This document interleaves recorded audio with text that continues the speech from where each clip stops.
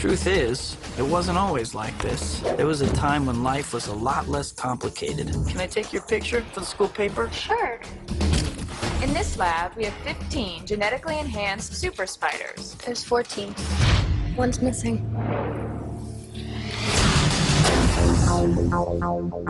Peter, are you all right? I'm fine. Pete, look, you're changing. I know I went through exactly the same thing at your age. No, not exactly.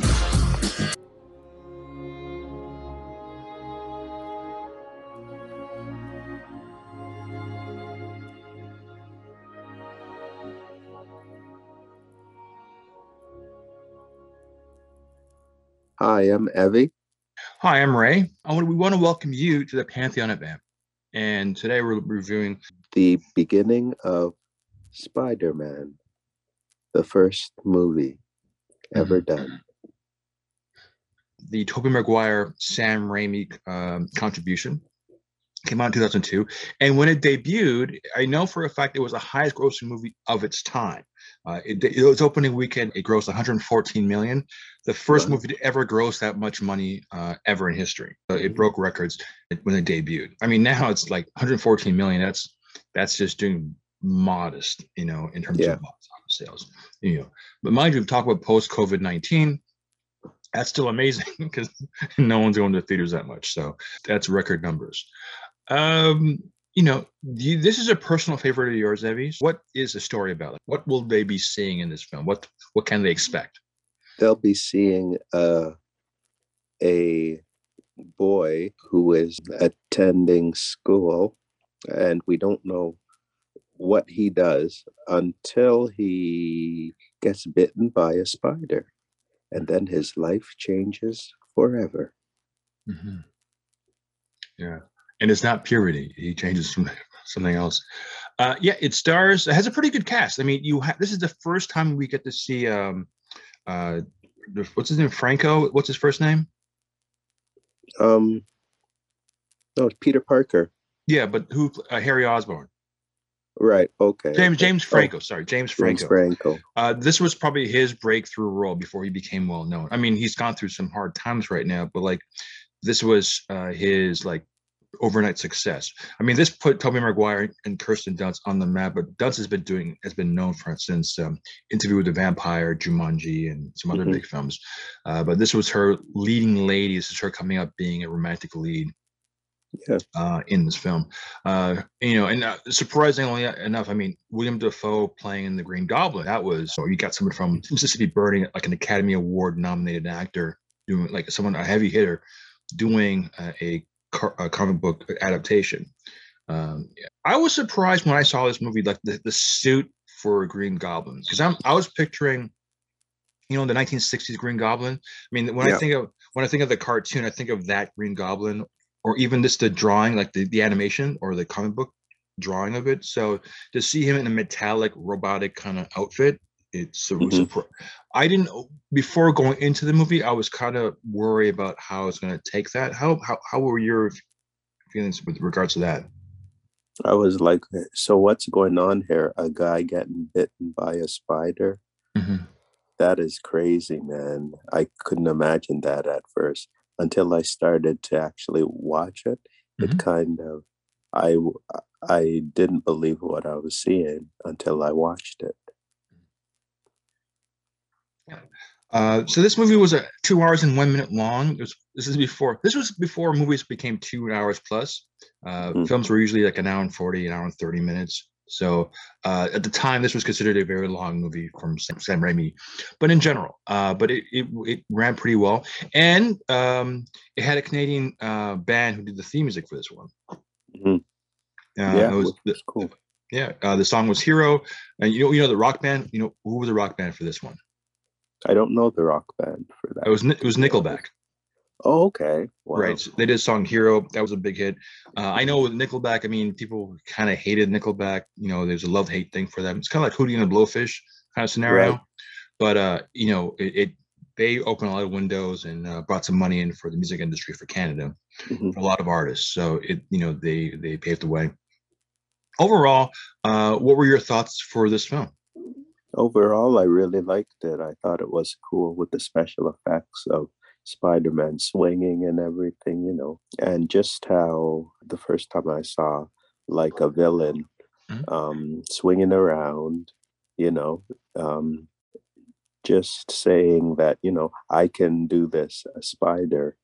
Life is good regardless how bad it seems. I can follow my dreams and make something of myself. Right, right. For me, I was like looking at this.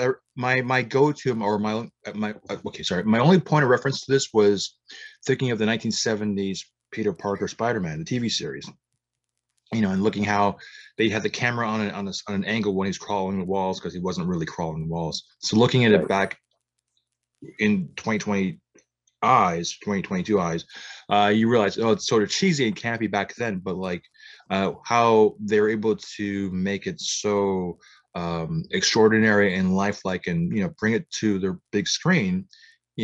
Not since 78 Dawn or Superman have we had the experience of feeling like this is a Spider-Man movie. Like you could actually do a real true to life, bring the superhero form, the art form, to our reality base that we can believe this can be happening. So Yeah, for sure. so this was good. Let's get into the email bag. Buford, mailbag song. Hit it! Letters. I get letters. So many letters. Leah Pash writes, Spider-Man 2002.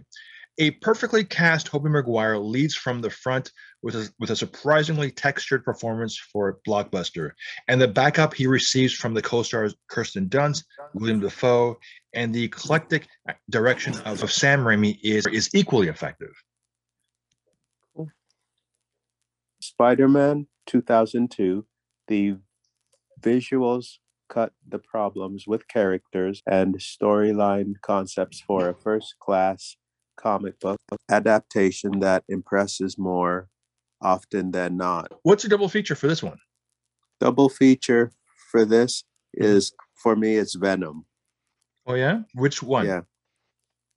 Well, the first one, Okay. a guy who just starts his life, thinks that everybody is fine, but then he basically meets something that changes his life because something actually touches him, and his life is changed now because something hits him with that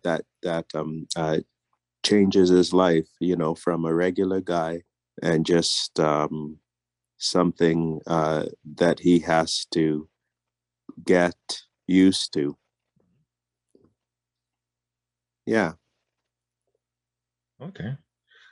For me, my double feature was Stephen King's Carrie, the one with Sissy Spacek. Right. Because it was like, yeah, she was given a gift to make her extraordinary. She was teased. She was the one that was picked on in school and was given an extraordinary gift that, if in the right environment, if the parents or her mother was kind to her, could have been like a Peter Parker, could have been like a superhero type character. I mean, it's a horror film, but It's the same thing. I mean, she is no different from Peter Parker. An accident or some gift. She was given a gift to do amazing stuff. Of course, Right. it goes a completely different turn, especially come prom. There's no upside down kiss for her. There's more like a bucket of blood and pig blood. Yeah. But she had a power of telekinesis, so something like an X-Men character. Basically, she was, Right. she was like a Jean Grey character. Right. But with Spider-Man, but yeah, I see parallels. There is a significant, with school, having that one or two people who believes in her. She has a crush. I mean, he has a crush on Mary Jane. You don't always get the boy of your dream or the girl of your dream, but it's the aspiration of the character. It's the desire to do good initially, and depending on the path. I mean, his path led to the death of Uncle Ben indirectly, and Yeah. and her path sort of, it was noble in the beginning, and then it's like there's a dark turn. So there's a divergence, but in essence, it's the same type of character trope, archetype. So that's what I chose. I thought Carrie. I thought a lot of I see a lot of similarities in characters. Just like kind of like a what if. Like if there's something went this way, this character went the other way. But in its essence, it's the exact same. So that's why I picked that. Cool. Awesome. So who would you recommend this movie to? Because this is a movie that you really enjoyed. So if you had it, like, how would you pitch this to somebody who's never seen it? How would you explain it to somebody to get them excited to see this film? Who would I would choose like somebody who's like maybe 15, 16, still growing up, who likes horror and special effects. Right. That's my thoughts on that. A good movie who kind of changes everything. It's not what you expect. What did you like best about it? I like the idea of his his spider sense when he's able to, the scene where the Flash is about to punch it from behind the locker, and he sees the fly. He sees someone shooting a loogie. I guess you say it's a loogie, a spitball through a straw. Okay. And time slows down, and he sees everything in slow motion. So his reaction time is faster. Okay. So like when Flash throws their fist, he's like turning around and looking at it, and then going back and and taking it in. Like his speed to process is far better than human beings. So I thought that was my favorite part of it, because it was like a hyper realistic reality. We're seeing basically how Spider-Man is doing what he's doing through his lens. So Evie, how can they reach us?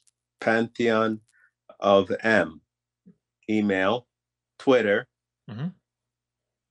So you can reach us on our email account.